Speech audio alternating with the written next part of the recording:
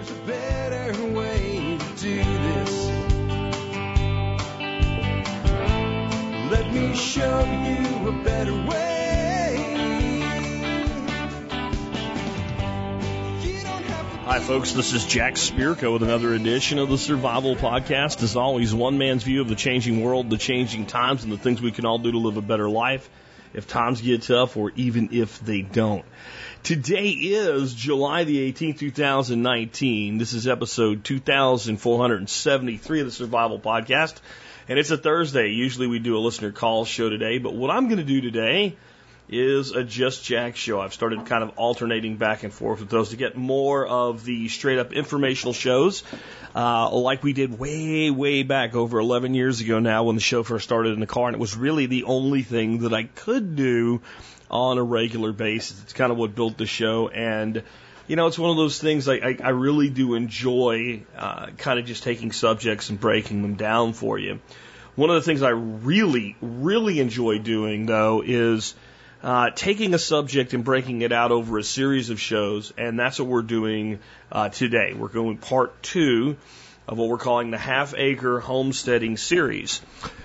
We did a pretty good series this spring on permaculture, and I guess there is some overlap, but what really was the impetus for this, as I started thinking about the fact that the vast majority of you guys that I get to talk to enough to actually ask about where do you live on small properties. Even those of you who have kind of gotten out of the city life, so to say, even if you're out of suburbia, most of you guys are on properties under an acre. And I'm trying to do this show from the standpoint of people even with very small postage stamp, 10th acre lots, not necessarily half acre lots, can glean from it and use parts of it as well. And I'll be completely honest, I called it half acre homesteading because two things. One, just the general ring of the ear, so it's good marketing. And number two, people search for it, so it's good online marketing. So I don't want to limit it to half acre, but it's kind of the mindset that we're in here, our smaller property homesteading. Last week we talked about gardening, fertility, and storage of the garden's production. We may come back around to the storage. We kind of did that a little bit quick just to give an overview. So we may do that again in the series and go a little bit more in depth on specific storage methodologies, probably in an episode where we talk about cooking with all this stuff as well. Today we're going to dig into mostly animals, small livestock. We're going to talk about various different small livestock that fit in at half acre scale and even below that. Some might push it a little bit, some may not work for everybody, but I'm going to try to cover enough that something or some portion thereof works for everyone. I want to talk about some of the gotchas, some of the things that people don't think about when all of a sudden they decide they're going to turn their backyard into a mini zoo.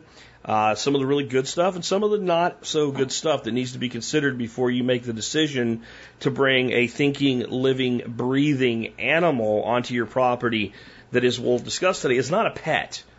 A lot of our livestock, I put a lot less effort into taking care of them than I might put into taking care of my dog, but they are a totally different thing. It doesn't matter that there's less direct, general, day-to-day effort. They have needs and they have purposes that are outside of the pet world. And I think that if you're thinking in the lines of these animals are pets, then they're not livestock. And if they're livestock, they're not pets. It's one or the other. We'll talk about all of that today and more. Before we do, I just want to remind you guys that episode 2500 is coming up really quick now. Now we're down to less than 25 episodes before we hit episode 2500. I'd really like you to be part of it. All you got to do this is call in and tell us about some of the changes you've made in your life. Tell us about the way your life is better. Tell us about the things that this podcast has done. Some people I've talked to are like, well, I haven't done that much yet. I've put in like a garden, and I put in a chicken coop, and we moved, and I paid my debt down. It's not all the way gone, but it's in half. And I'm like, oh my God, that's amazing. Call it and say that. Some people are like, I'm a little intimidated. Just call in, guys. It's not a big deal. It really isn't. Jot down some bullet points, call in, say, hey, here's the stuff that's happened. And if you would for me, let's make it fun. Call me a jerk. It is the jerk line. The number is 877-644 1345. As you guys know, I said years and years ago, you'll never call me a jerk and say, "You stupid jerk, I paid off my mortgage and now I have all this extra stupid money I don't know anything to do with. Thanks a lot, jerk." And then some of you guys actually did it as a joke. It became kind of funny, and I thought it'd be a great way to commemorate episode 2500. Next up, I want to talk about my YouTube channel of the week. I thought it would be fun this week. I got a whole list of channels from you guys, and I'm going to work through them. I really am. Of different YouTubers you guys have suggested. Most of it is in the homesteading, prepper type, maybe skills, bushcraft world, and that's fine. I want to reach outside of that, though, and I also want to use it as a chance to expose you guys to some of the channels that I really like on YouTube that are just fun, that have nothing to do with preparedness, other than, well, this one maybe a little bit, because it does deal with venomous animals. The channel's called Viper Keeper. And if you've ever seen this guy keeps some of the most deadly snakes in the world. He has an amazing collection. He does a lot of handling videos. He shows a lot of these guys up close. If you want to see one that's really kind of crazy, search his channel for desktop fertilances desktop lanceheads, which they are fertilances. It's one of the most vicious little bastard snakes in the world that are not the most venomous out there, but they're one of the most you don't want to get bit. Let me just put it that way. They're quick to bite, and you don't want to deal with the tissue damage that they cause. It's like they're like our copperheads on steroids is the best way I could put it. It's not a good thing to be bit. I'm sure he's been bit. He's never been bit on channel since he's been doing this. I've been watching his channel on and off since before I started the podcast. He's been around a long time.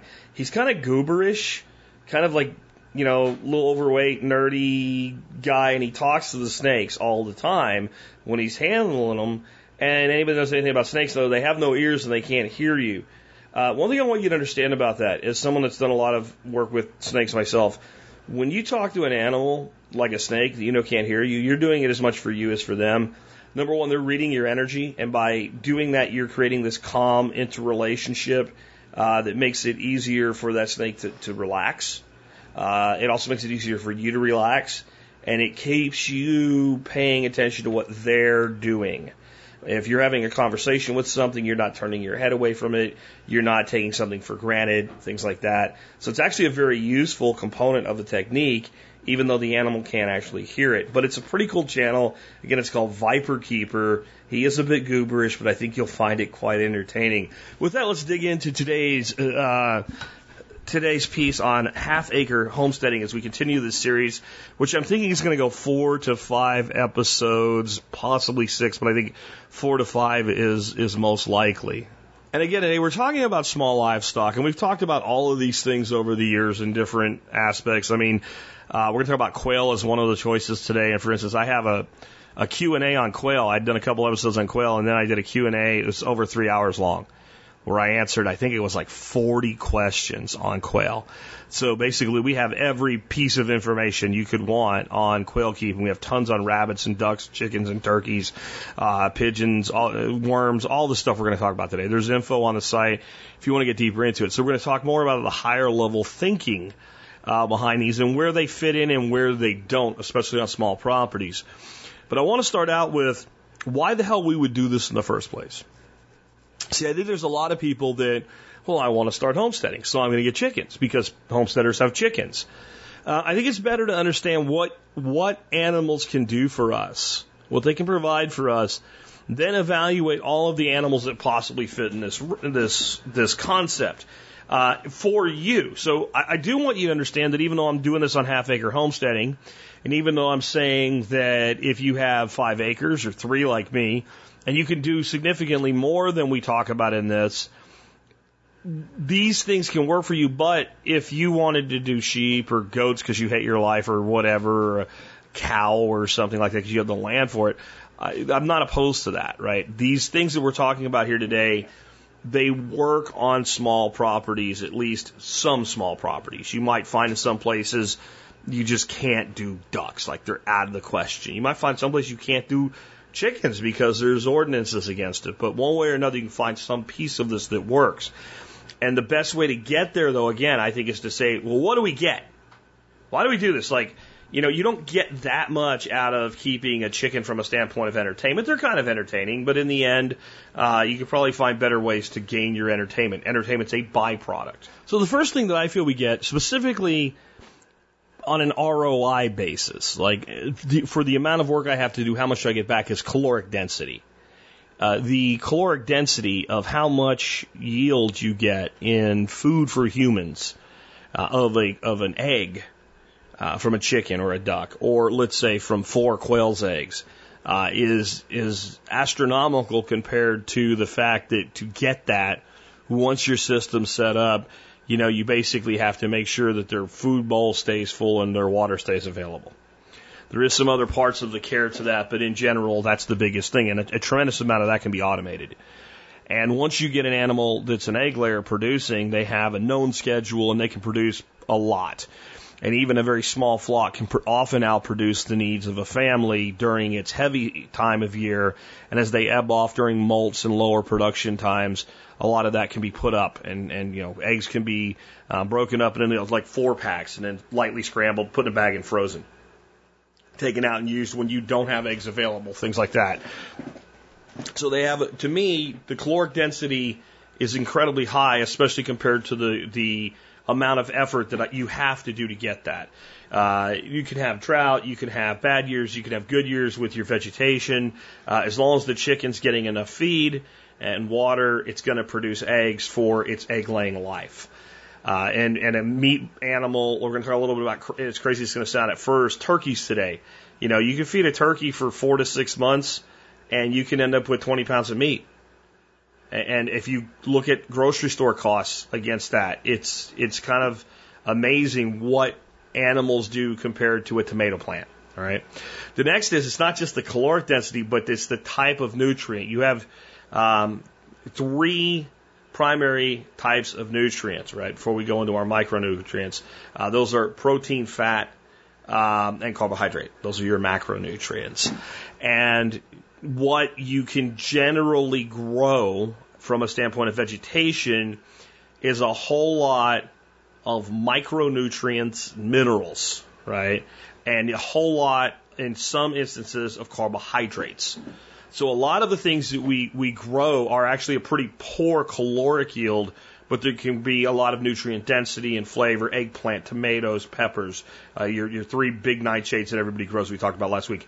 Those do not have high caloric yields. They have a little bit of carbohydrate, a little tiny itty bitty like ass level of protein, no real fat at all. But they have a good micronutrient. They are nutrient-dense food when they're grown in very fertile systems. If we want calories out of a garden, we need to grow things like potatoes and sweet potatoes and certain grains and things like that. We can get a higher caloric yield, but we're going to get mostly a carbohydrate yield. There are some protein things that can be grown. Most of the things that have a higher protein yield, though, are more of an agricultural than a homesteading crop, and they don't really fit in well to the backyard on a meaningful level. The closest we can get would be mostly legumes, beans and things like that. And still, there's a limit to how much we can create with that. So we can produce both protein and to some degree fat with animals. And fat is incredibly valuable to the human diet. And it is something that when it's in short supply, it's a big deal. If you want to kind of get a feel for how big a deal it is and how much we take it for granted, check out a BBC series called Wartime Farm that's available on YouTube. You can watch the whole thing for free. And they go over what it was like to live on a farm in Britain during World War II and the rationing and how the farms were managed and how they would actually take your farm if you weren't producing enough food because the entire island was short on food. And they show how much fat a family was given for a week. And when you start thinking about all the things that fat gets used for, you realize how much we take inexpensive fat for granted today. Yes, you can grow fat in the form of vegetation, but on a half acre in the suburbs, working a day job, you're not going to get very much out of it. How much radish seed oil are you going to get, or black oil sunflower seed oil can you really produce at a meaningful level? but those chickens can be fattened up. That run of meat chickens can be fattened up. Ducks, you can run your fat from ducks. It's not a tremendous amount, but it's the easiest fat we can produce on the small homestead. Next up is that they build fertility and eliminate waste for us. So the chicken then being the classic example that we can basically give everything that we don't eat to the chicken. We can put it in some sort of a bin the chickens can get in. They kind of have to climb out of so they don't throw it everywhere. And once they do that for a while, we just take it away and start filling up another bin. And in time, they will build us incredibly valuable compost that way. So we can build fertility. If we have rabbits, just collecting their manure probably makes it worth keeping a rabbit or two, especially if you don't have any other animals in your system. It's probably worth keeping some rabbits for the manure alone, even if they are, quote unquote pets, even though I'm going to say that they're not. So they have a definite ability to build fertility. And again, some of them, we're not going to go into pigs today, but small pigs, chickens, especially ducks to a degree, really have an ability to be waste eliminators. When we first moved here, and we built up first a flock of chickens before we got into ducks, we realized that if we went out to eat, we literally left nothing on the table. Like a lot of stuff that we would just leave behind because we're not going to eat it at home. We'd ask for a second box. We'd cram extra, if there was a Mexican restaurant, chips. Didn't matter what is salad, it didn't matter. It went home to the chickens.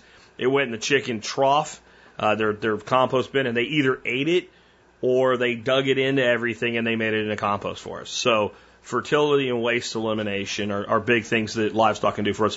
And then it's kind of the same thing, but it really can be done totally different, is animals can provide labor.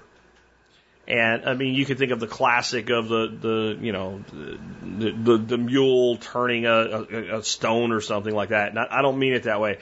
I mean weeding and pest control and things like that. If we take and we build a small chicken tractor and we do a meat chicken run, we can move those chickens through a specific area, and while they're doing what they naturally do, they're tilling the soil, they're eating weeds, they're breaking up pest cycles, they're doing all of those things for us. If you're in an area big enough that you can free range, they will do some grazing and insect control that way, etc. To get really good labor out of them, they have to be controlled. You have to manage where they are and when they're there and for how long. But Jeff Lawton has used chickens and tractors to completely build from scratch, starting with raw earth, food forests. So if they can do that, we can then manage them through our system to get a labor yield out of them. Sepp Holzer once famously said to a person that he was talking about building a much bigger system than we're talking about here, and Sepp said, put pigs in the system so that you don't have to worry about the weeding that the guy was complaining that he would have to do if he did something the way Sepp said. And the guy said he didn't want pigs. And what Sepp said was, if you do not want to do if you do not want pigs, then you will have to do the pig's job.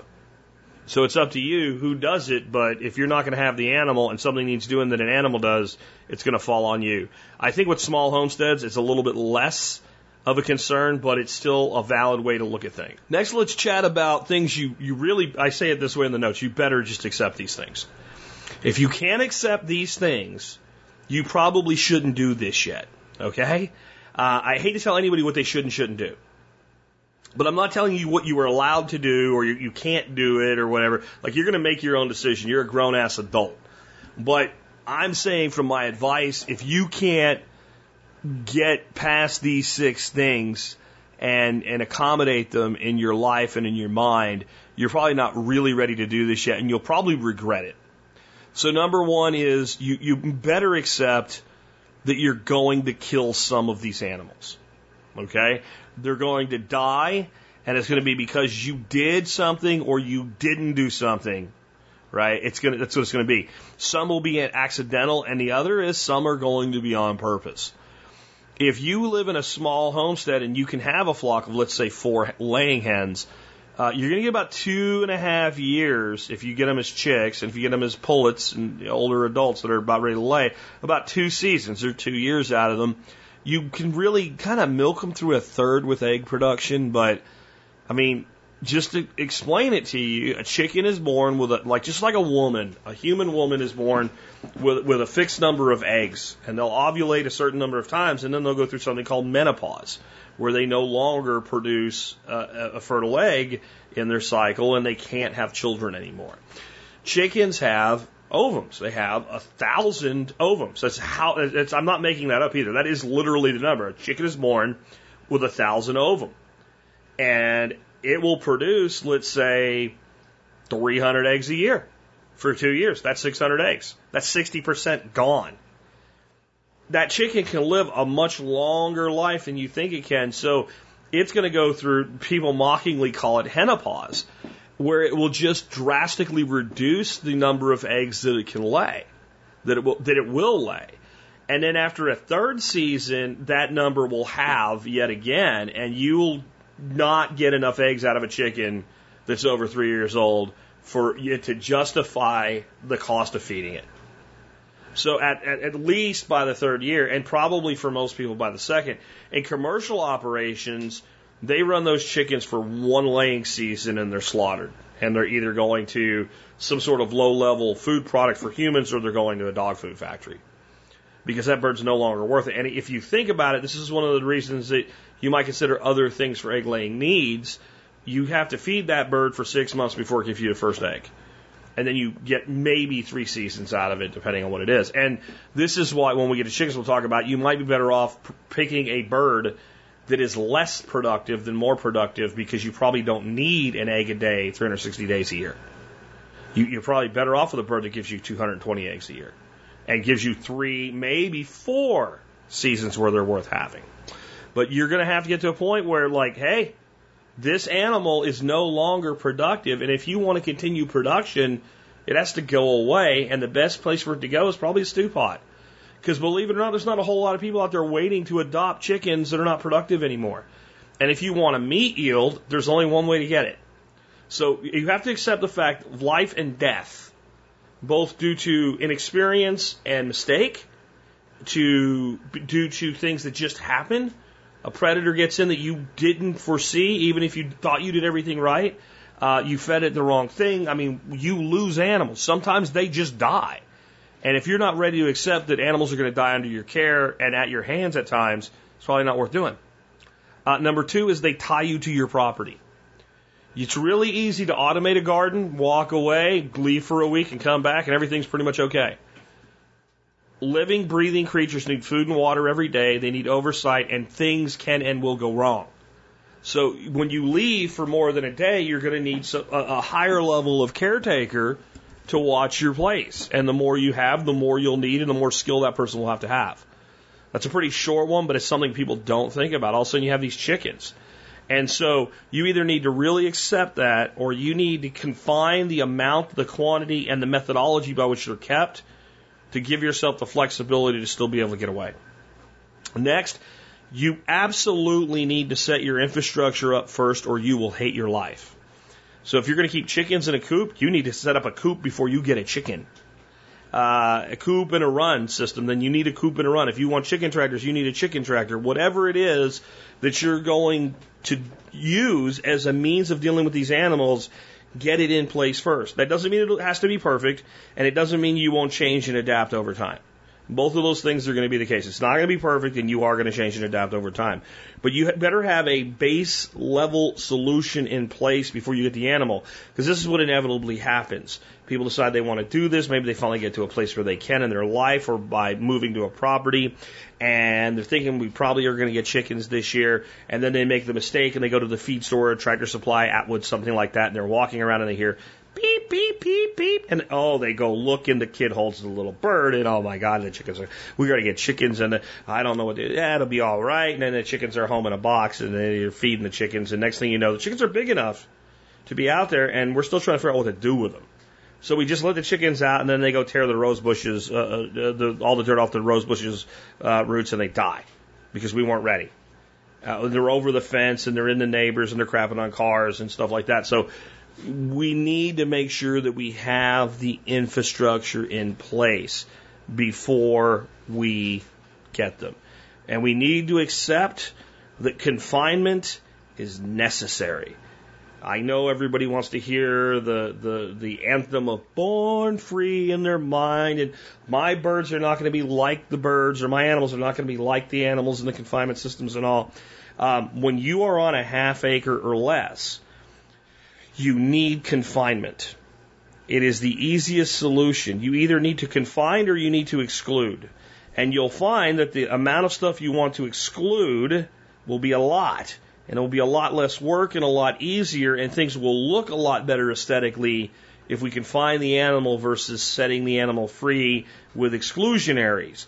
When we exclude, what we end up with then is wherever we didn't exclude, we end up with lots of poop, lots of digging, lots of problems. So when we're looking in these backyard systems with chickens or any animal, we're probably looking at hutches or tractors, coop and run setups, things like that. There are some exceptions. We'll talk about that in a bit. Obviously, we're talking about fish today a little bit. Like, you can't set a fish free in the backyard, right? Unless your backyard's a lake. Then it's a natural thing and it's not even really livestock anymore. So we're going to need confinement-based systems within our infrastructure. Next, I've said this already, but they are not pets. They are not pets. They are not pets. They are not pets. I will give you a pass. If you have pet rabbits that you happen to use their manure, okay, everything else is not a pet. Your quail are not pets, they are livestock. Your chickens are not pets, they are livestock. Your ducks are livestock. Bees are livestock, right? Even your worms, you need to think of them like livestock for a couple reasons. One, you don't want to be overly attached to them. You just don't. I know you're not going to get overly attached to 60,000 bees in a box, okay? That's easy, but it's easy to get too attached to a rabbit or a chicken or something that at some point may need to be converted to freezers. Freezer camp. They have to go to freezer camp. We don't want to think of them like pets. We also need to think of them differently. I know that we get real benefits out of my great big beast dog, my Charlie Daniels pit bull pointer that I'm petting with my foot right now while I'm doing this. The fact that he's here makes me happy because he's a pet. He defends my home. He defends my kids, right? He defends my animals. He keeps the ducks off the porch so they don't crap on the porch. He does benefit me. But I don't think of him like livestock. He is a family member. He is a pet. If I have to put more money into him this year at the vet than he is worth in output, I will do it because he's a pet. If I have a chicken that can make me $100 worth of eggs in the next 2 years, and it would take a $200 vet visit to save this chicken, the chicken is going in the crock pot. It is livestock. It is not a pet. You see what I'm saying? And so it is not just about not getting attached. It's also about an evaluation. What does this animal do for me? What does it produce for me? What is the labor output? What is the fertility output? All of the things. What is it giving me? And when it starts to be a financial loss, it becomes food. That's what livestock is. It either goes to someone else who has a different use for it, or it goes to the freezer or the pressure cooker. That's where it goes. And again, I really think if you can't accept that you're probably not in the right place in your mind for doing this just yet. I know that sounds harsh, but it's... on top of that, if like most of us, you have pets, cats, dogs, etc., they're going to need control mechanisms. Whether those control mechanisms are fencing to keep them from eating your other animals, training, what have you, it is not reasonable that you bring some chickens that you let run wild in your backyard into a house with a dog that's 6 years old, has never been around other animals before, and are angry that the dog tries to kill the chickens. Of course it does. Of course it does. So you either need to train the animal or you need to set the situation up where the animal can't get to the birds, that type of thing. And then you probably still need training. I recently had somebody on MeWe asking me about this. I have these chickens. They live in a chicken run. They're fine. The dog can't get to them, but they don't lay any eggs because the dog works them up all the time. So they're so stressed, they're not producing. The dog went away for a week. The chickens started laying eggs. The dog came back. The chickens stopped laying eggs. I know that's what it is. You have to train the dog. Easiest thing is a shock collar. Dog starts harassing the chickens. Dog gets a shock. And you say no. Until the dog gets the feeling that the birds are lightning birds and they need to be left alone, and the dog will do dog things without bothering the chickens anymore. You know, you can do it the short way, the long way, however, but the animals that are your pets, that have prey drive, are going to need control mechanisms, whether it's training or infrastructure of their own. Easiest thing is to start with pups. When you introduce pups to livestock, when they're too small to actually damage the livestock, they tend to, by the time they've already accepted that as this is part of the family. All right? So let's move on to the stuff that I have for you. And I got 9 different items of livestock that we're going to talk about today. I'm going to try to talk about the good, the bad, and the proper place and the proper mindset for them. Number 1 is quail. I think that the quail, if you can develop the right system of keeping them for your needs, is probably the most productive thing from a standpoint of eggs and meat, and I would just say a protein production system that the small homesteader can do. I think it exceeds everything else. And here's why. When quail lay eggs, if you incubate that egg in 21 days, you have a little quail about the size of a golf ball. In 6 weeks, you have a small quail that is a perfect quail for butchering. In 7 weeks, if we don't butcher that quail and it is a female, it will start laying eggs. If we maintain a photo period, that's how long there's light, right, of 14-10, a minimum 14 hours of light and 10 hours of darkness, and we make sure they're fed and watered well, we will get about 1 egg a day per quail, almost year-round. Okay? At the end of that cycle, they'll go into their first molt. We can cull them and move them to meat. They're going to freezer camp, pressure cooker camp, whatever you want to call it, quail curry, you name it. They're tougher birds, but they're very, very good. They just need to be cooked a little bit differently than our young birds. Because we only need 7 weeks for the next group, their offspring can already be 7 weeks old and already started laying their first eggs before they go away. So we can have a continuous production system of both meat and eggs from quail. There is nothing else with that timeline, with that regularity, the ease of keeping, and the ability to keep in small spaces. Nothing else. This is why they have been a staple in China and Japan for over 2,000 years. Because anybody anywhere can do this. The ROI versus the amount of feed that they use is insane. Brad Davies, Moon Valley Prepper, we've had him on the show in the past. He has a 1-car garage in I think it's in Michigan. And in that one little garage with a couple stacks, he's producing something like 20,000 eggs a year and something like over 1,000 meat quail. I mean, what else does that? And the answer is nothing. Is a stack system the best way to go? It depends. Lots of people are doing quail with some level of a quail tractor type thing. It works really well. I do them in an aviary. It's worked great until last week. Last week, in spite of everything I did to make that aviary predator proof, I am almost 100% positive a rat snake got in there and ate, I think at this point, all my quail. There were 2 left this weekend. There were 20 a week ago. So they are small. So, you know, we have rat snakes getting a chicken coop all the time, and even the bantam chickens, they're not eating a bantam chicken. It's just not happening, right? But a quail, they will eat a quail. Especially without any bigger animal to protect them and fend them off or whatever. So the snakes get in your chicken coop, they eat your eggs. Snakes get in your quail cage, and they eat your quail. So that's kind of about the only real downside. Just a fantastic animal, and I think that you should look at those if you want a meat yield specifically. The eggs are almost a byproduct. On an egg yield, you're looking at about 4 quail eggs make up 1 good-sized chicken or duck egg. Easiest way to cook them, if you want to cook them with, like runny yolks, you get the ring top from a large ball jar, the large ball jar ring size, and put a little oil on the inside of it, set it down, crack 4 quail eggs into it, and they'll cook like 1 big egg with 4 little yolks instead of 1 big yolk.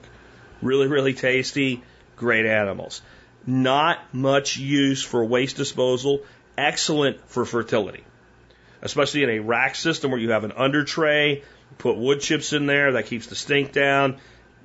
We'll talk about worms later, but I mean the best interconnected system, then you have a worm bin, the wood chips go in the worm bin, the tray goes back with new wood chips, That has to happen every few days. They are a bit high maintenance on the level of waste production. They pretty much are seed and grain eaters. Even with tractoring, they're not going to do much for insects. They're not going to do a lot of scratching. They need a dust bath, things like that. If you want to know more, look up quail on the site. Tons of information. Next up is rabbits. Rabbits are probably the best pure meat production system that are available in, being doable for the most people. I don't remember exactly what it is, but I believe it's that a buck rabbit and 2 does, so 1 male, 2 females, run in a proper system, a hutch system, with growing out meat bunnies, can produce as much or more meat in a single year than a purpose meat bred goat. So I'm not talking about your little goats that eventually you eat. I'm talking about like a boar goat or something like that. You get more meat from a trio of rabbits than raising a single meat goat can every year. And I believe it's significantly more. I believe it's in the neighborhood of over 200 pounds of meat, which would be, 3 average deer when you actually look at yield of meat. So they have a great meat yield.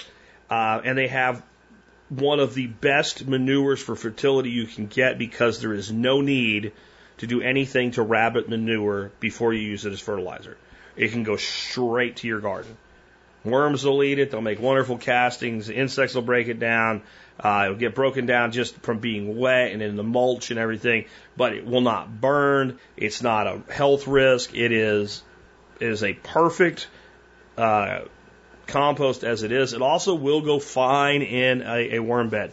The other side, though, is rabbit urine it can cause extensive corrosion. You have to have a way for urine to be gotten rid of, because if they pee on certain, like metal, it'll literally disintegrate metal in time. I've never kept rabbits, so the rabbit information, unlike most of this, is somewhat secondhand, but that's my understanding. I think that the thing that you can get out of rabbits, again, is a high meat production. They can be, and we're not talking about much about this today, but they can be a monetary yield. I think if you want to make money on rabbits, there's more money in raising rabbits that are pretty rabbits that people want to also raise and selling them bunnies than there is in raising rabbits for meat and trying to sell rabbit meat. If you're making meat, I think you're on a homestead scale, especially you're making meat for you. The meat quality is exceptional. The whole it tastes like chicken thing. The reason people say it tastes like chicken is because if you haven't had it, everybody's had chicken, and it's the closest thing. You can give me a piece of rabbit and a piece of chicken. I can tell you the difference. I'll tell you that right now. But it is very similar. It's a white meat. It's lean. But to me, it is far superior to chicken. I am not a big liver eater, but I have to say that rabbit liver is just amazing. I don't know what makes it so much different than other animals. Because if you think about it, a diet's not that much different than a cow or whatever. But rabbit liver is amazing. So it's like a little extra delicacy there. So the rabbit, you've got a fur yield as well, a pelt yield, and it's quiet. You won't find many places yet where you can't own rabbits due to ordinances or laws. There are some places where they might say you can't kill and eat your own rabbits, but if you keep your mouth shut, who knows? That type of thing. Next up today is the chicken, the number one animal that everybody wants to rely on. I think the chicken is great if it's doable for you. I think in most situations where you can see 3 neighbors from your backyard, you are almost inevitably going to have an easier life if you run a coop and run operation. And Paul Wheaton can bitch about it all he wants, and that's evil to the chickens or whatever, chicken Nazi, I don't know. It's been done successfully with healthy animals and healthy yields for ever and a day in this country. It was the original component to the Victory Garden where you put the coop in one place and 2 runs and you garden on one side one year and then you switch it and the chickens go where the garden was this year and they go on the other side the next year. It works beautifully, and I think either that or tractoring with some sort of mobile coop. And I think, a lot of people talk about how you can only have 2 chickens or 4 chickens if you're in the suburbs or whatever because of ordinances. I think it's a really great number. About 4 hens is a really great number. And so, then you're looking primarily as as an egg production system. You have the best fertility, labor, pest control, and waste elimination system out of all of these things I think you can get. I love ducks for what they do to insects, but they don't scratch, which can be a real advantage depending on how you're managing them. But the other thing is they just really aren't, because they don't scratch, they're not really good composters. You know, your chickens, you can set up a coop and a run and a compost pit for them, and all that waste goes in there. And like I said, when it gets to where it's pretty full, you just start putting stuff in another bin. Take that one away, let it sit for a couple of months, and you have the most amazing compost, and you've done no work. And now you've got that fertility output. As a meat animal, I am fine. Like I said, you're going to have to get to a point where, you know, Henrietta and her sisters are just too old and they're not productive. And it would be better if you realized that time was coming about 6 months in advance, and you go get Henrietta Jr. and her 3 sisters, and you have them starting. So for a little while you're cheating, you have 8. And as soon as the youngins start laying, the old ones become stewing chickens. That's fine. But I don't really see that as a direct, dependable meat yield. That's something that we're doing every 3 to 4 years because from just a management standpoint, we kind of have to. If you want chickens for meat, then honestly the best option is tractoring, you know, whatever number works for you, Cornish cross. Especially in a small property like this. You know, you're not worried about trying to raise 500 of them and sell them at market, so you don't need to go with the, like the ones Darby Simpson uses. I can't remember what they are, but there's like a white cross bird, but it's a lot more active and what have you. It's actually kind of good in small environments that you have these birds and they really don't want to go anywhere. They're going to have it, 8 weeks of it pretty good, about as good as they would ever have it as a Cornish cross, and then they're going to graduate and go to freezer camp or what have you. It's okay. I know some of you guys have written me and said, I have half acre in the city and I raise 20 chickens every year and it goes perfectly. I think for a lot of you, I'm going to give you a better option here in just a minute. But if you're doing chickens for meat, I think you're either doing it that way or you're really not doing it for meat. You're getting a byproduct. However, there is the old school concept on chickens. Chickens are chickens, meat's meat. Not every chicken has to be, worthy of being deep fried. And some people simply have the ability to have a rooster and they have a small flock, maybe half a dozen birds. They hatch their own. Maybe they let some of the females be replacements and they eat all the roosters. And they eat, and they grow these pullets up till they're about 14, 16 weeks, and they don't really care about a fast return. They're not marketing the bird, and they don't really care that it has a smaller breast and larger thighs, and they go ahead and they use that as a meat yield, and that's fine too. I just don't think it is going to work for the majority of people. Next up is ducks. The good news with ducks is there are some really serviceable dual-purpose animals. As some of the older breeds, the larger body breeds, are really suited for it. These would be, Rowan is a decent one, but they're really just not that big, but they're a good dual purpose bird. But breeds like, Silver Appleyard, are just a fan because they're a bigger bodied bird and they make a really great dual purpose bird. So, and then the quality of the meat of a duck versus a chicken is just huge in my opinion. So, ducks are probably a better animal for kind of that dual purpose need if you want to do it. But for a small homestead, it's going to be difficult to compete with the quail. Very, very difficult. What ducks are is a tremendous source of nutrient-dense eggs. I'm not going to go deep into it today, but if you just look it up and you look at the nutritional value, calories, fat, protein, etc., in a duck egg versus a chicken egg, it is, it's not even apples to oranges, like apples to steak. It's that dramatically different. Ducks don't scratch much. They eat all kinds of crap, though. They pull on things. They poop on things. They turn everything into a mud hole. They make little mud holes. So you need to have some sort of control mechanism for them like you would anything else. And you need to realize they're going to do a different type of disservice to your land.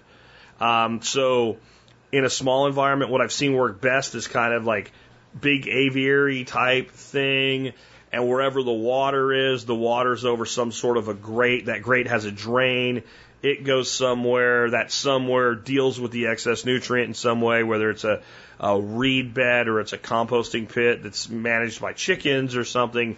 Because if you just have a coop and run for ducks like you do with chickens, you're going to have to water that they can bathe in. And if you just dump that water in the same spot every day, it's going to end up stinky, nasty, compacted, and no vegetation. Ask me how I know, right? Because I was running 200 damn near at one time, ducks. And so that was just with them being confined overnight. And we had to end up with 8 different places to put bathing water at night so that we were dumping one to a spot each 8 days. And then we did trenches and willow trees and stuff like that to take up the nutrient. With 4 ducks, 6 ducks like you'd have in a small system, it's not as big a deal, but they're going to do it. So I don't want to go too deep into it. I just want to say you have to account for that. And then the damn things are noisy. They quack a lot. Unlike chickens, they're very noisy. The trade-off would be Muscovy ducks. Muscovies are quiet. They fly, though. I mean, not a little bit either. Like, they can fly for miles if they want to. If you have a drake and females, and you clip the wings of your females, the drakes will not leave. You won't have to worry about the fact that they can fly. They will stay with the girls. They're very quiet. They make kind of a like almost like a dog panting sound and a hiss sound, sort of like a goose. The meat is like baby beef. It's some of the best meat you will ever eat. And the eggs are just as good as mallard breed ducks, which all the other domestic ducks come from the mallard. The problem, if it's a problem, they will give you like ridiculous amounts of eggs for 2 periods a year, early spring and midsummer. There'll be a little fall off in the middle where there'll be no eggs, and then they just don't give you any more eggs. So you'll get like 120 to 160 eggs from a Muscovy in a season, but you will get them all at once. So if that doesn't work for you, that's something to know. Fantastic mothers, great at going broody. So if you want something dual purpose with a larger meat yield, they're great. And the drakes are large. I mean, you're talking 11, 12-pound birds. All right.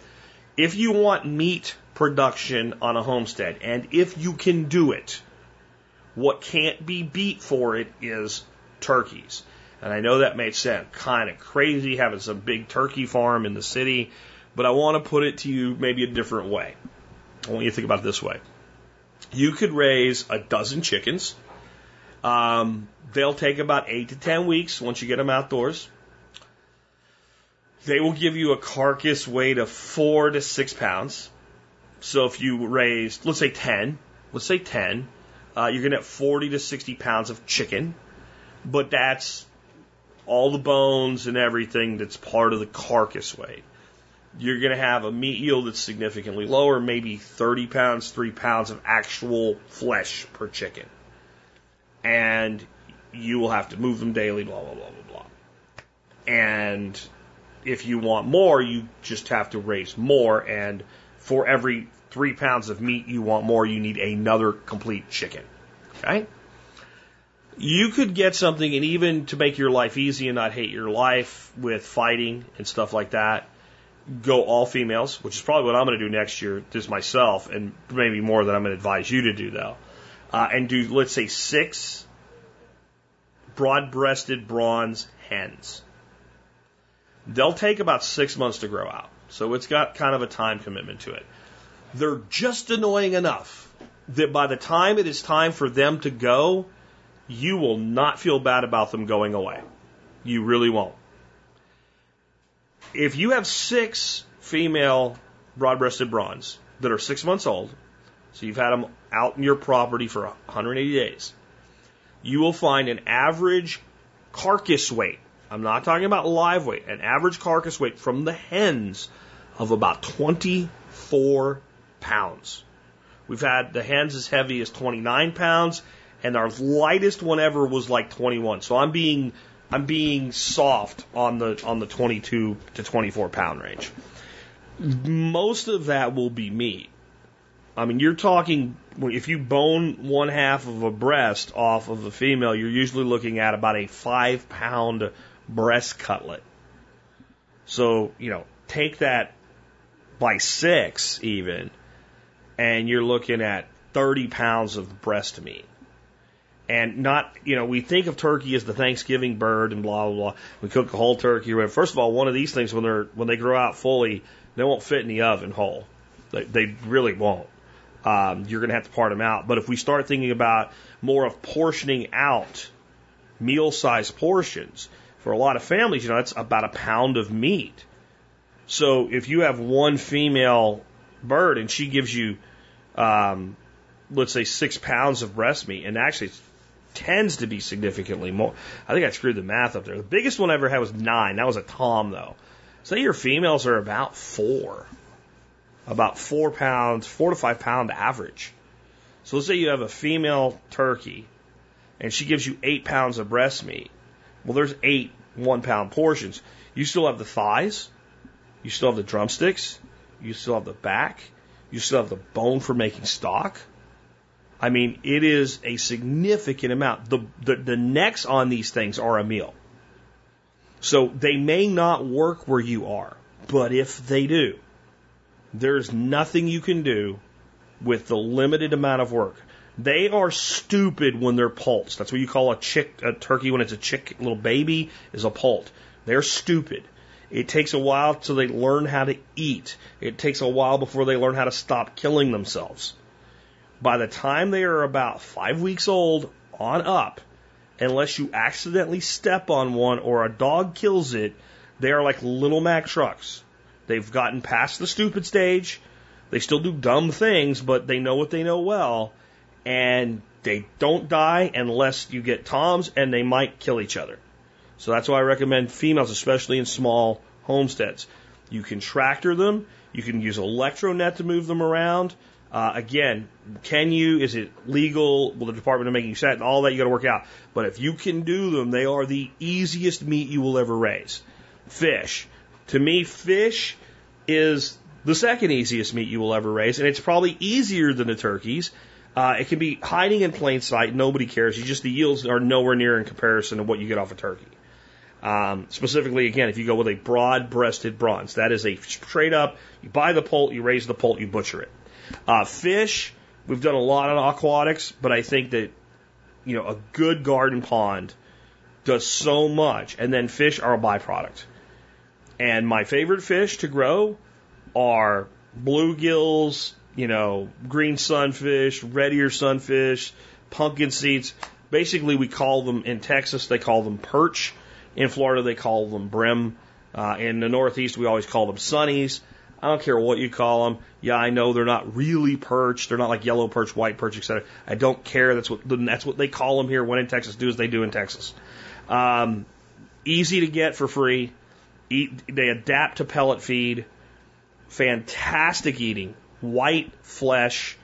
Good eating fish. Bullhead catfish are great as well. Specifically harvest them when your water temperature is below 60 degrees and you get a much firmer flesh out of them. But you can grow tilapia, you can grow whatever you want. But I think fish definitely is something worth considering. I'm not saying it's one of those things everybody should do. The biggest issue with fish on a small scale, when you're putting in like a garden pond, a timber frame pond, even a small in-ground pond or whatever, is it's going to require an energy input for a pump. You're going to have to pump water. It doesn't have to be a lot of energy, but it's got to be continuous. And if it shuts off, you will have dead fish. So you need backup power to go with it. So this is one of those infrastructure things. Like we need to put the pond in. We need to make sure that we have some vegetation going on. We need to make sure we have a pump. We need to make sure we have at least, a small portable generator that can run the pump if the power is out, that type of thing. And then I think fish make a fantastic addition. And the aquatic system now can do a lot of aquatic vegetation that is edible. It can do aquatic vegetation that we can feed to our ducks or chickens and what have you. And it brings in things like dragonflies that help with pest control, frogs, other amphibians. It is just wonderful, but it's so specialized that I would just refer you to other shows I've done on it. But I just wanted to add it in because it's such a useful thing. Next up I have for you today, I think, is something that is still, I have a little direct experience because my Uncle Pete was a pigeon guy, is pigeons. It's something I've always wanted to do and I've never gotten around to. And specifically, I would raise pigeons either in what they call dove cotes, which are basically like big birdhouses up on a pole, and the pigeons just come and go from them, and or a coop system, a pigeon coop where you have your birds and they have their nesting areas. And so the yield from that is obviously a meat yield from your coal birds and a meat yield from your squabs. Your squabs are your pigeons that are just about big enough to start flying, but they're not yet. And the thing about squabs is once you slaughter them, plucking them is easy because they don't have full flight feathers yet or whatever. You don't need a plucker, you don't need a scald. The feathers just come out of them by hand really, really easy. The meat yield of a squab is about twice that of a quail. Very tender because they've never flown, they've never run anywhere. Pigeons, when you build a system like this for squabs, they nest on a little shelf. They don't nest on the ground. They don't build a typical nest like we think of. They have a shelf. And if you give them basically, think of it like an apartment, which means we've got this little area that's set up for a pair to pair up with. And you give them 2 shelves, they will start raising their second pair. It'll be 1 to 3, but generally a pair of babies before the first one is quite ready to harvest. So you have an egg yield. Pigeon eggs are good. They taste just like quail eggs, which taste just like little chicken eggs. So they're all the same, right? And then you have that squab yield, and then you can have an adult yield. What's appealing to me about pigeons is they are kind of the ultimate in subsistence meat production. If you look at parts of the world where people do this stuff because they have to, next to the goat, and that has a lot of damage that it does, especially in desert and scrub desert communities. The number one thing that people keep for meat is pigeons. They even build systems where they basically have pigeons living in the roofs of their home. And they shovel up the pigeon crap out of basically what is an attic, and they use that for fertilizer. And the reason is the pigeon is basically a desert dove. It is designed to make a living on nothing. So if you build a pigeon system where you allowed your birds to fly, they can get the majority of their food by going out and being pigeons, just like the wild pigeons that are out there right now. And in fact, that's the great place to get your stock for your pigeons. You can find a bridge or overpass that they're living on. You can go up there in the evening. Sometimes they just net the damn things. Or you can set up pigeon traps. You start feeding them. They'll go in the pigeon traps. I'll give you the easiest pigeon trap you can build. You build a box, and all around it you have chicken wire. The bottom is wide open. Across the top, you use a heavy gauge wire. Put a grid on it. You want a grid that has about 6-inch squares. So you just think it's just like tic-tac-toe. And you just hold those down with U-nails and take a little bit of stainless steel wire, kind of wire them together for a little bit more support as they span the cross where they cross each other. Or you can use the little hog rings, like you use on fencing with hog ring pliers, boom, to hold a few, give a little extra support. And you find a place where pigeons are. You set it with the grid down. You spread some kind of, cracked corn, sunflower seed, whatever, all around it. And you feed them for about a week that way, where they can come in, they can go in, they can get out, etc. They eat around it, they sit on top of it, they crap on it, they go inside it, they become accustomed to it. After about a week of feeding them that way and you know they're using it, you flip it over so that the grid's on the top. The pigeons will come, they have no fear of this thing anymore, they've been in and out of it 100 times, and they land on top of it, they crap on it, they look in there, and they look in and they realize, oh, all the food's gone on the outside, the food's on the inside. They fold their wings and they go through the square, the grid. Now, they have to fly to get out because maybe it's 2 feet deep. So they can't just climb out. They have to fly. Well, when they fly, they open their wings, can't get out. Now you just go get them. Okay, now you have a wild pigeon that if you let it go, it's going to go right back to where it lives. That's what's cool about pigeons. Okay, so what you're going to do is you put it in your coop or whatever. You need to have like a fly area where they can kind of stretch their wings and stuff. If you're using coats, you just basically put a little cage on the outside of the coat, which again is like a big pigeon birdhouse. You can look up dove coat and you can see what I'm talking about. And just so that they can get in and out, they can poop, they can do their thing, they can be fed. Or if they're in a big coop, then they just have kind of an area, like an exercise area, and you just keep them in there and you feed them for about 3 weeks. within about 3 weeks of having all their needs met. If you open it up and set them free, they will fly away, they will go do their thing, and they will come right back, and you can start with wild pigeons, and you can do that. So it's very attractive because you can always regenerate your genetics, regenerate your entire operation just by harvesting wild birds. And in most, I don't know every state, in most states they are completely unprotected. They are considered a vermin species. And even if you're not really supposed to collect them, like nobody's going to do anything.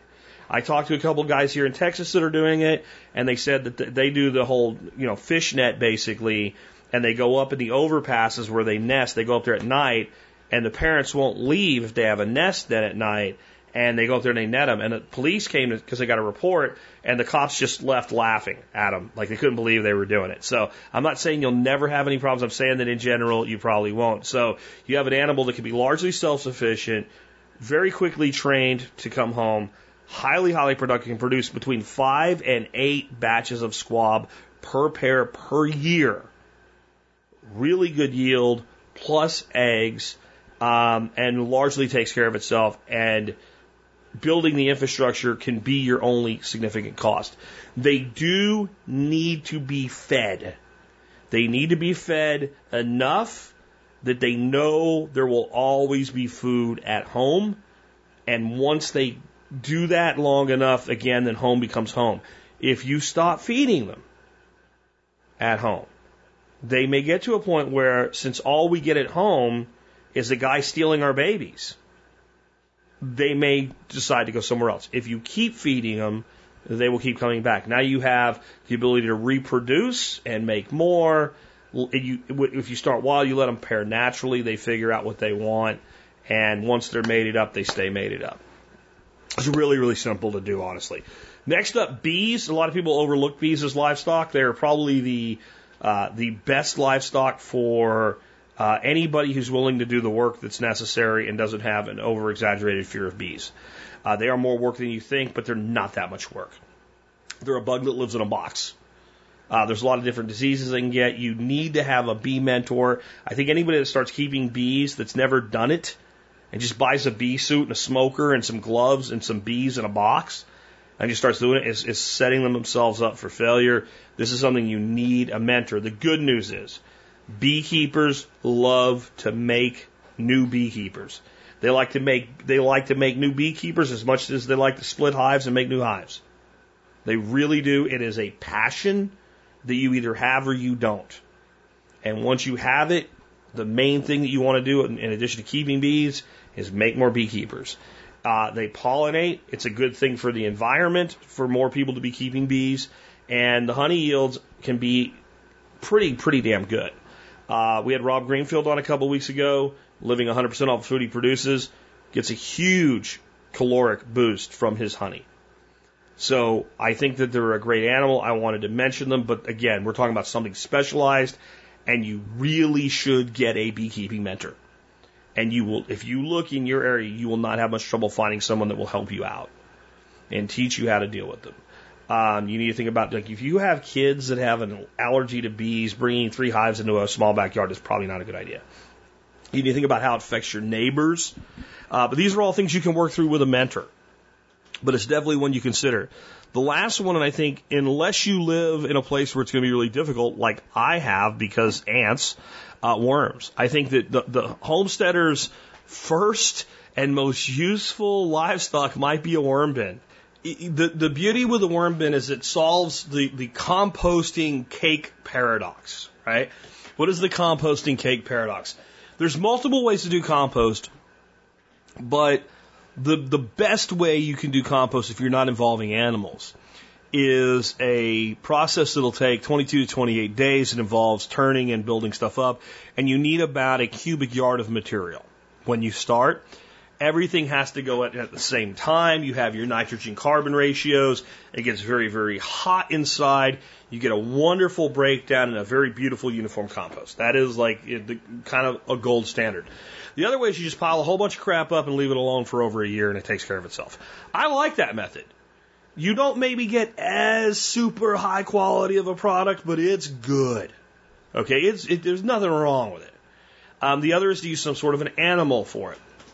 When people try to do the first method with not having a meter of material to start out with, and they're producing small amounts of home waste and constantly adding it, they get into, again, the cake paradox. So what I mean by that is if we're going to bake a cake, we get our sugar and our flour and our egg and our water and our oil and anything else goes in the recipe for the cake. We mix it all up. It goes in the pan. All the batter goes in the pan at the same time. We set the oven at 350 degrees. We put the cake in the oven and we bake it for 45 minutes, whatever it is. And there's a procedure, and then it comes out and it cools and we dump it out of the cake pan. Maybe we test it with a toothpick and we ice it and we end up with a cake. We don't put the flour and the egg in, and maybe half the flour and half the egg in, mix it up, put it in the oven, wait 5 minutes, pull it back out, put a little bit more egg and a little bit more flour, and now add the sugar and some of the oil for the fat, and mix it up again and put it back in. And then take it out and then add more flour and then some water and some more sugar and mix it up and put it back in. And if we did, or if you want to think about it another way, we don't get the cake even if we mixed it all up and put like 5 spoonfuls of batter in and throw it in the oven for 1 minute, pull it out, throw another spoon in, put it back in the oven, pull it out, put another 2 spoons in. Like, that's how most people are trying to make their compost. And if you just pile it up and leave it, again, time heals all wounds that way. But if you're trying to turn it and mix it and you're doing this constant addition, you're trying to bake a cake adding little pieces and parts along the way. And whether you're baking a cake or baking bread, you know you're going to get a shitty loaf or a shitty cake, right? If you try to do it that way. That's why you get shitty compost results. If we have a worm bin, the worms do all the work. Remember, if you don't want an animal, you have to do the animal's job. So the job of composting is we have to store everything up, keep the material separate, put a big giant pile of it all together at one time, keep it certain level of moisture, keep it covered, turn it in 4 days, then turn it every 2 days, and all that crap, right? If we have the worm bin, we just throw the stuff in the worm bin, and the worm does everything because the worm knows how to be a worm better than anything else other than another worm. And we end up with these beautiful high nitrogen worm castings, this worm tea that comes out the bottom that can be diluted and then put onto our plants, and we end up with a system that's perfectly balanced, perfectly run the way nature does it, and we hardly have to do any work at all except remove trays from the worm bin or however we design our worm bin. So that's a big part of why I like worms. Now, in my climate, about the only way to do worms is to somehow build a system where the bin is on legs that are sitting in some vat of water, and even then, eventually fire ants will get in and kill all your worms and build a nest inside your worm bin. The fire ant problem we have here is that extensive. But there is hope. Do you know where I have lots of worms and no fire ants? Ebb and flow beds of my aquaponics system. And I started thinking that, you know what? You could build an aquaponics system that is primarily a worm system. Even if it just had one bed that you didn't really grow much in, and you just let worms be there. Now, you don't want a lot of fish in a system like this because now the worms are the primary source of waste. You're not going to get the worm castings the way you do from a worm bed, but you could have thousands and thousands of worms in one big ebb and flow bed. And what you're going to get then is wherever you have your solid separator solution, you're going to get that high fertilizer, you're going to get a liquid fertilizer. And you're going to have worms that can be fed to livestock, fed to fish, used to get fish out of a tank. How do I get my fish out of my ponds? I go to my ebb and flow bed and I pull back some of the expanded shell until I see a worm flipping around. I grab his little ass and I put him on a hook, and then I throw the line in the water and pull a fish out, right? So there's a lot we can do with the worms beyond just making worm castings. So I wanted to throw them. I think that maybe most people might be better off when they start their homesteading with putting in a garden and a worm bed first. And do that for a year and build your infrastructure and plan your other animals and then bring them in. Some people want to move faster. You want to do it all in one season. That's fine.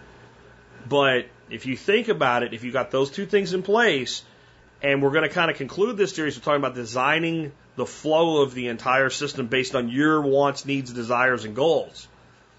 Then you have that whole year to observe your property in a different light, even if you've lived there a long time, and think about, if I had chickens or I had quail, what would my life be like?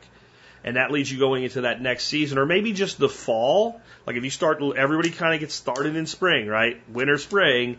Maybe that fall, we've had that full season of gardening, and we want to have eggs. Let's say we want to do chickens. We want to have eggs by spring. Well, if we wait like everybody else till March to get our chickens, then we're looking at like September to get eggs, 22 to 24 weeks.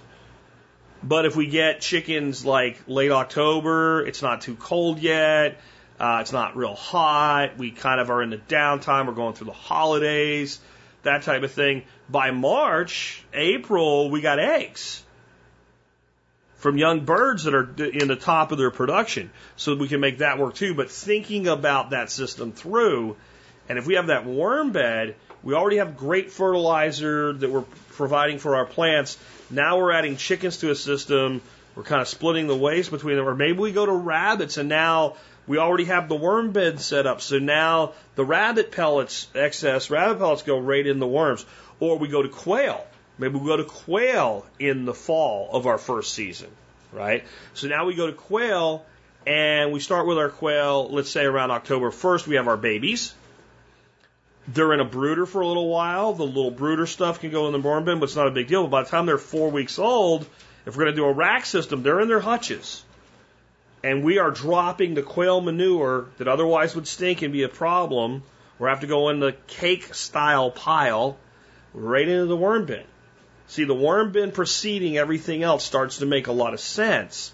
If we're running chickens in a deep litter system, and we don't have a lot of extra waste to feed our worms, we can go into that deep litter system, get a 5-gallon bucket, fill it up with a straw that they've been pooping on and cutting up, and throw that into our worm bin. And run out and rake some leaves up off the ground, throw that in our worm bin. They'll eat the tea bags, they'll eat all the stuff the chickens really don't want. So, see, what I'm saying is a lot of people, by not seeing the value of the worm, we kind of miss this opportunity to make it kind of a keystone in our system. You just have to figure out, does it work for you? Can it be outside?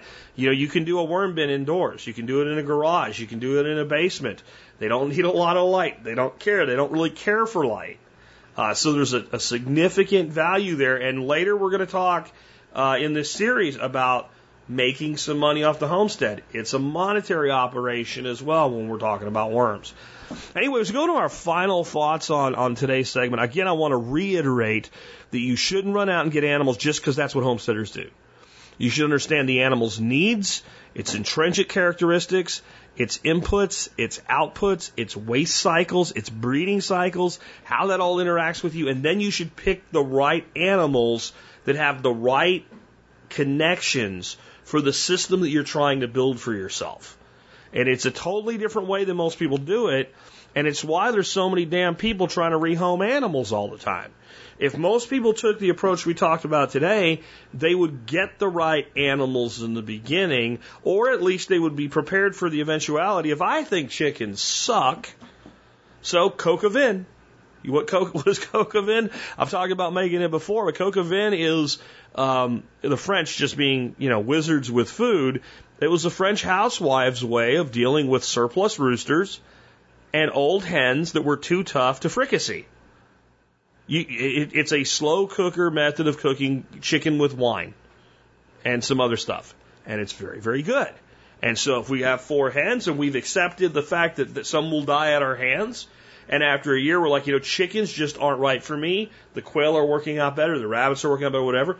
Okay, 4 chickens are going to freezer camp, and over the next couple months, every other week, we're having coq au vin. And everybody's happy, and everybody knew it could be that way from the beginning. Instead, what we have is people in the paper, old chicken needs house, right? And I'm telling you, all you're doing is offloading your responsibility for ending that animal's life to somebody else. Because there's no place out there that, like the chicken rescue, and you go there and there's like 9 million chickens being fed every day that are producing nothing. There's those birds, with chickens especially, that's why I'm harping on it. If they are dual purpose, they excel at nothing. They're either really great egg producers or they're really great meat producers.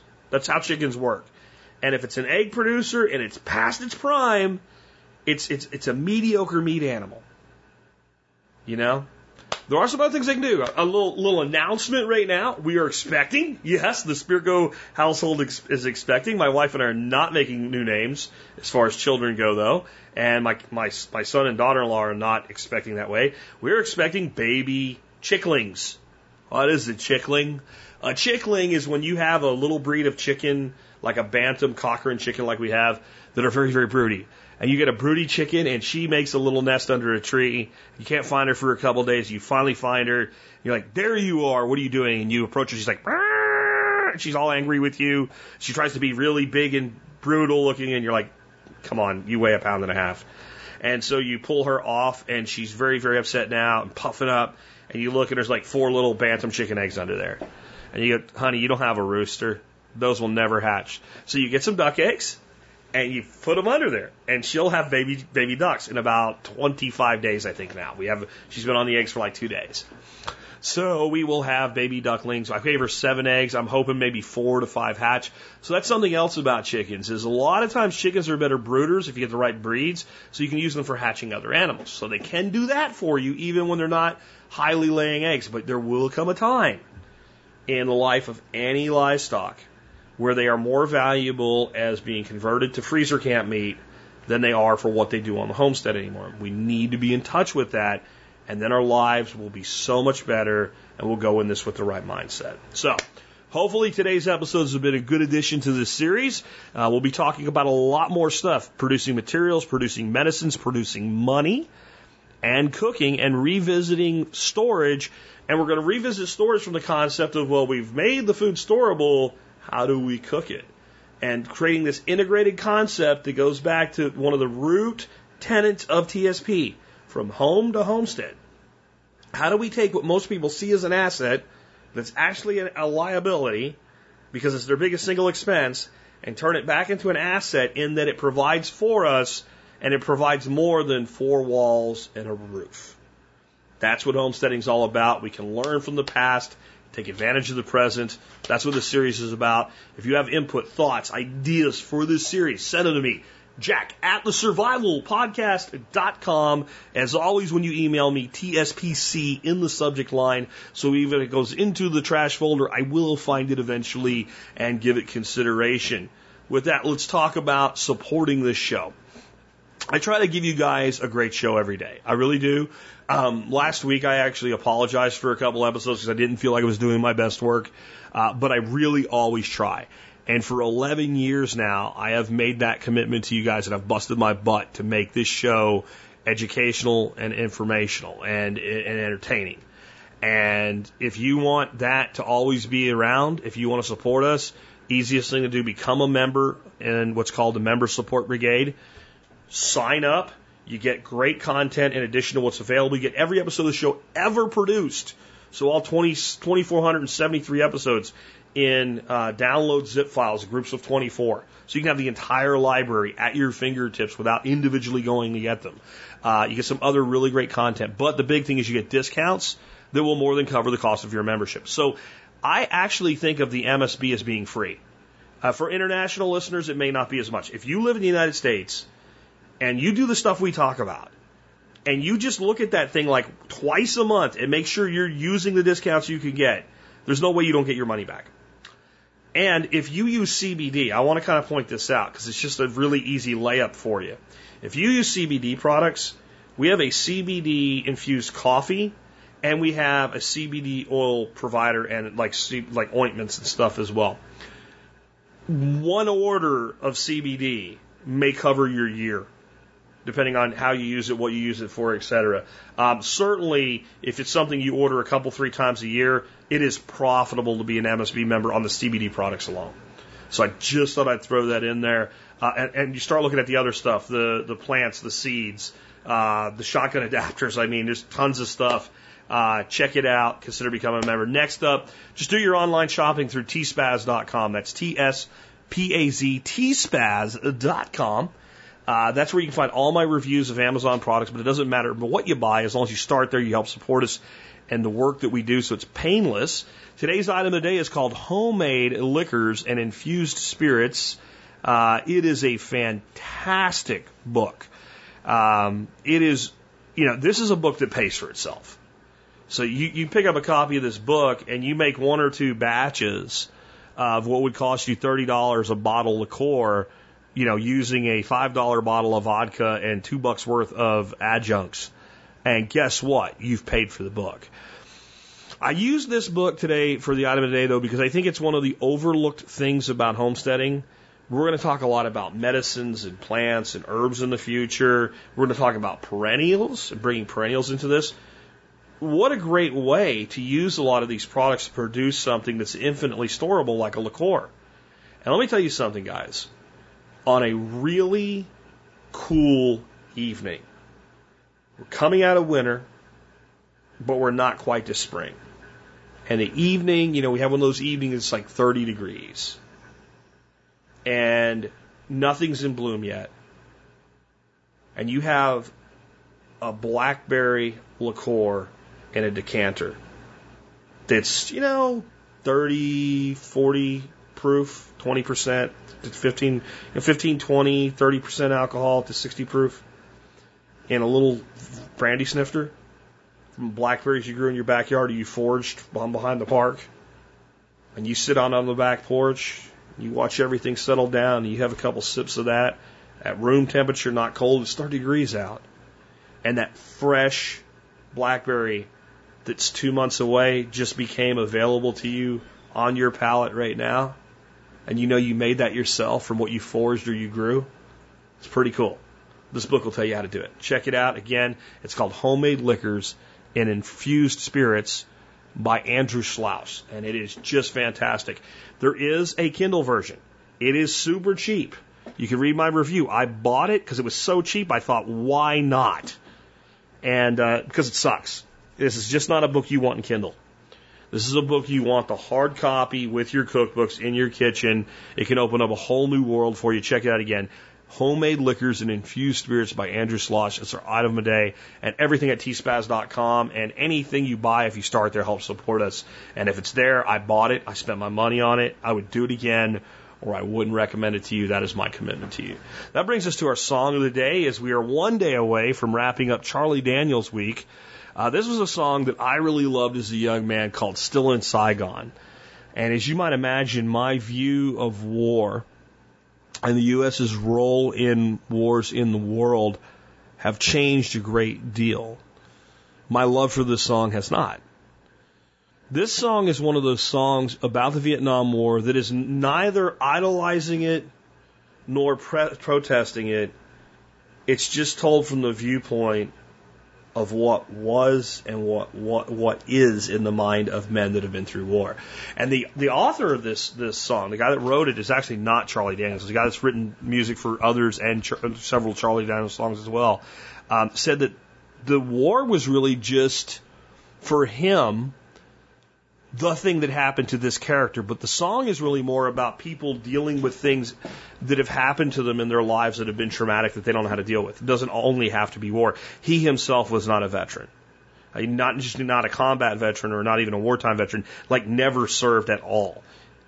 But the Vietnam veteran community really, really considered this song to be something very important. It told their story and it told their struggle. And most of the Vietnam veterans that I knew growing up, I wish they talked about their struggle. I wish they were open with what they dealt with. They were very silent, and they were highly admired. And the ones that you could even tell had a problem or two, it was just like, that guy's a great guy. And not the only reason, because I needed to figure out what to do with my life, right? And there was not a lot of opportunity for me. But part of why I joined the Army was just kind of all these guys, everybody admires them.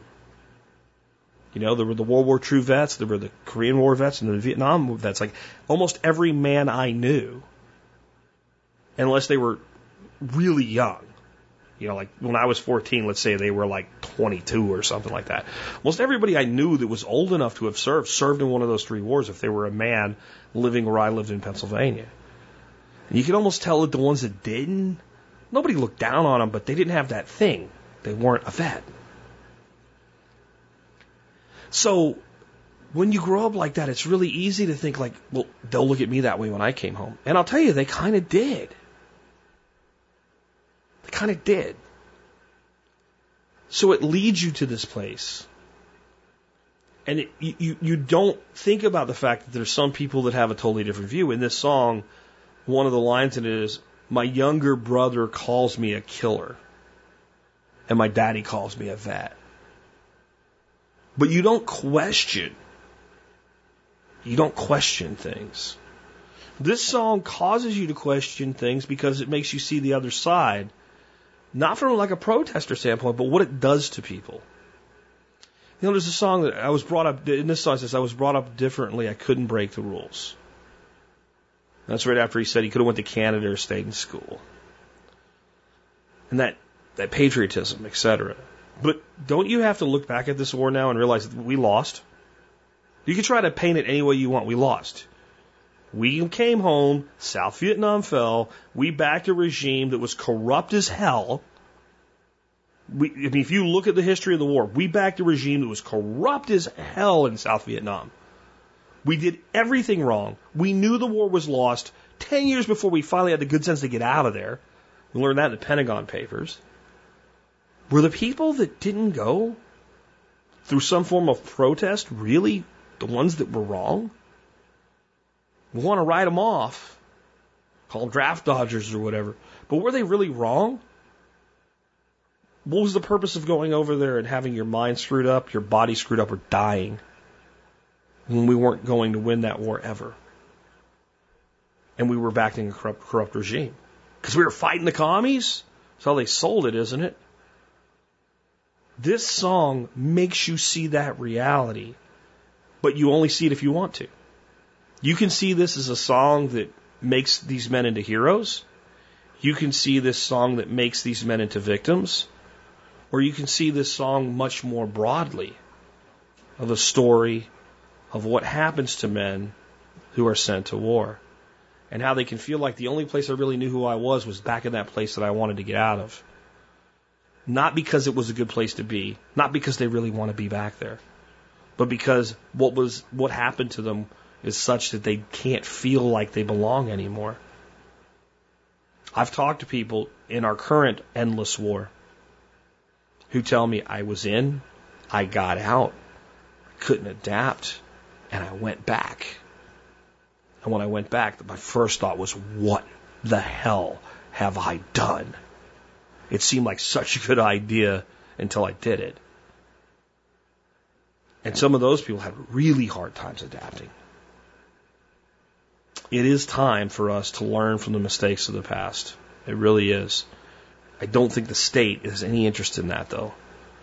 This song can be a window into it, however you want to see war. I just ask that you listen to it today with a little bit more nuanced and broad view of taking one side or the other and simply seeing through the eyes of those that had to do the things that they were sent to do, whether they wanted to be there or not. With that, this has been Jack Spirko with another edition of the Survival Podcast, helping you figure out how to live that better life if times get tough or even if they don't.